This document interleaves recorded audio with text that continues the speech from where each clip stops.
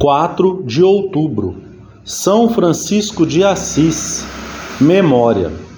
São Francisco nasceu em 1182, na cidade de Assis, na Itália, no seio de uma família abastada.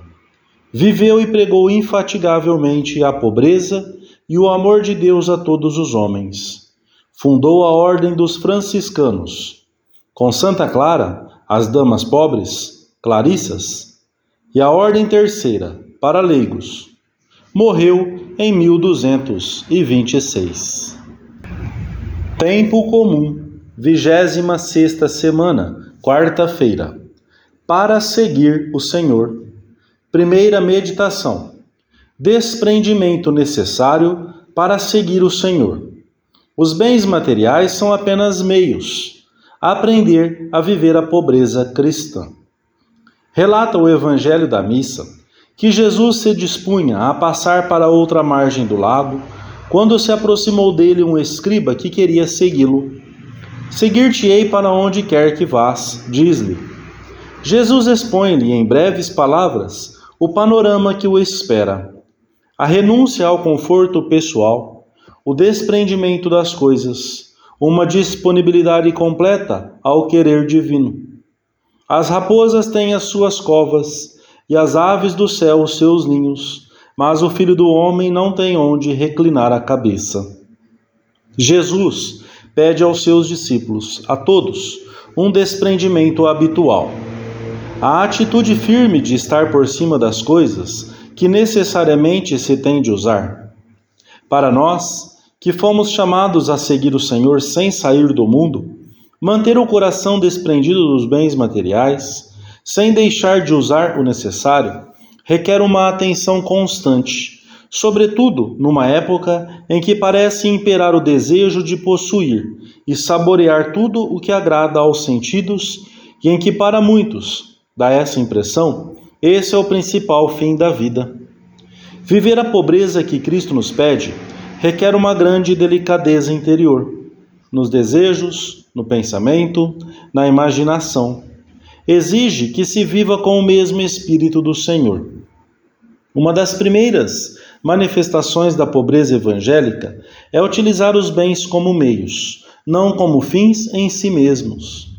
As coisas materiais são bens unicamente quando se utilizam para um fim superior: sustentar a família, educar os filhos, adquirir uma maior cultura em benefício da sociedade, ajudar as obras de apostolado e os que passam privações.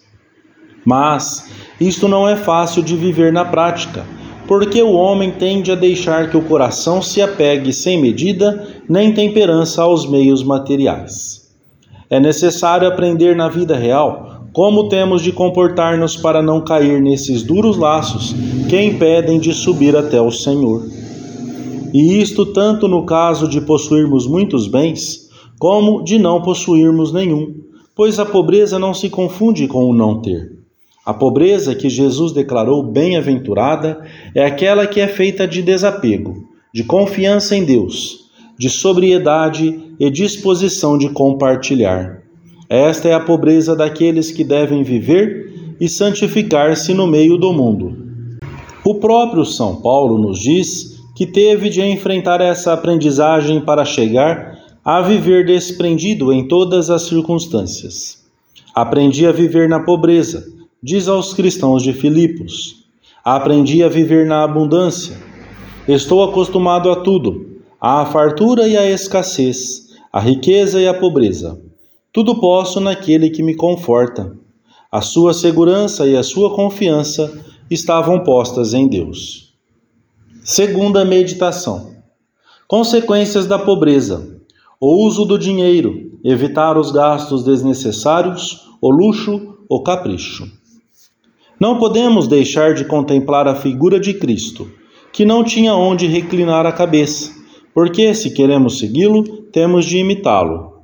Ainda que tenhamos de utilizar meios materiais para cumprir a nossa missão no mundo, o nosso coração tem de estar como o do Senhor, livre de laços.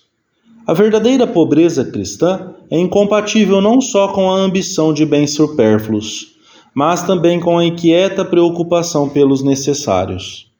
Se alguém que quisesse seguir o Senhor de perto viesse a afligir-se e a perder a paz por causa das preocupações econômicas, isso indicaria que a sua vida interior se estava enchendo de tibieza e que estaria tentando servir a dois senhores. Pelo contrário, a aceitação das privações e das incomodidades que a pobreza traz consigo é algo que une estreitamente a Jesus Cristo e é sinal de predileção da parte do Senhor, que deseja o bem para todos, mas de modo especial para aqueles que o seguem. Um aspecto da pobreza cristã é o que se refere ao uso do dinheiro.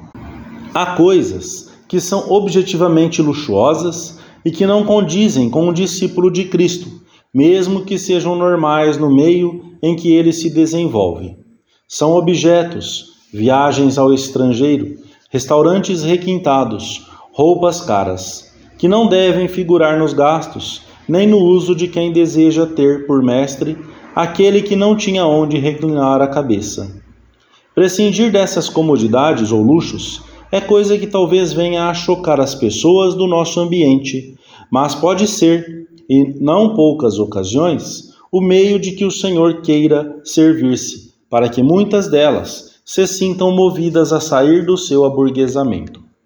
Os gastos motivados pelo capricho são, por outro lado, o que há de mais oposto ao espírito de mortificação, ao sincero anelo de imitar Jesus. É lógico pensar que também não teria o Espírito de Cristo quem se deixasse levar por esses desejos pela simples razão de que quem os paga é o Estado, a empresa ou um familiar.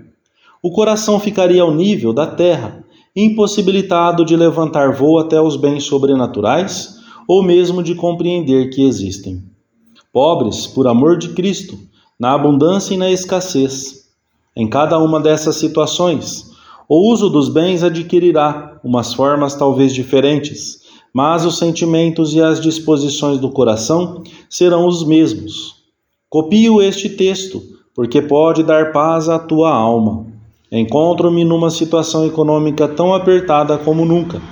Não perco a paz. Tenho absoluta certeza de que Deus, meu Pai, resolverá todo este assunto de uma vez. Quero, Senhor, abandonar o cuidado de todas as minhas coisas nas tuas mãos generosas. A nossa mãe, a tua mãe, a estas horas, como em Caná, já fez soar aos teus ouvidos. Não tem, eu creio em ti, espero em ti, amo-te, Jesus. Para mim, nada, para eles. Talvez muitas vezes tenhamos necessidade de fazer nossa esta oração. Terceira meditação. Outras manifestações da pobreza cristã. Rejeitar o supérfluo, as falsas necessidades. Enfrentar com alegria a escassez e a necessidade.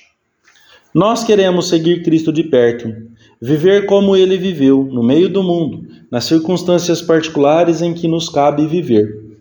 Um aspecto da pobreza que o Senhor nos pede é cuidarmos, para que durem, dos objetos que utilizamos. Esta atitude requer mortificação, um sacrifício pequeno, mas constante, porque é mais cômodo largar a roupa em qualquer lugar e de qualquer forma, ou deixar para mais tarde, sem data fixa, esse pequeno conserto, que se realiza logo, evita um gasto maior. Também quem procura não ter nada de supérfluo está próximo do desprendimento que Cristo nos pede. Para isso, é necessário que nos perguntemos muitas vezes: necessito realmente destes objetos? De 2 canetas ou 2 esferográficas? O supérfluo dos ricos, afirma Santo Agostinho, é o necessário dos pobres. Possuem-se coisas alheias quando se possui o supérfluo. Sapatos, utensílios, roupas, aparelhos eletrônicos, material esportivo. Tudo isso que tenho armazenado faz-me realmente falta? Tenho presente que, em boa parte, o desprendimento cristão consiste em não considerar, de verdade, coisa alguma como própria e atuo de modo consequente. É evidente que a pobreza cristã é compatível com esses adornos da casa de uma família cristã, que se distingue mais pelo bom gosto, pela limpeza, fazer com que as coisas brilhem e rendam, e pela simplicidade do que pela ostentação. A casa deve ser um lugar em que a família se sinta à vontade e a que todos os membros desejem chegar quanto antes pelo carinho que nela se respira, mas não um lugar que seja uma constante ocasião de aburguesamento, de falta de sacrifício nas crianças e nos adultos. Privar-se do supérfluo significa, sobretudo, não criar necessidades. Temos que ser exigentes conosco na vida cotidiana, para não inventar falsos problemas, necessidades artificiais que, em último termo, procedem da arrogância, do capricho, de um espírito comodista e preguiçoso. Devemos caminhar para Deus a passo rápido, sem bagagem e sem pesos mortos que dificultem a marcha. Não ter coisas supérfluas ou desnecessárias significa, pois, aprender a não criar falsas necessidades, das quais podemos prescindir com um pouco de boa vontade. E, ao mesmo tempo, agradecer ao Senhor que não nos estejam faltando os meios necessários para o trabalho, para o sustento das pessoas que dependem de nós e para podermos ajudar as obras apostólicas em que colaboramos, estando dispostos a prescindir deles, se Deus assim o permitir.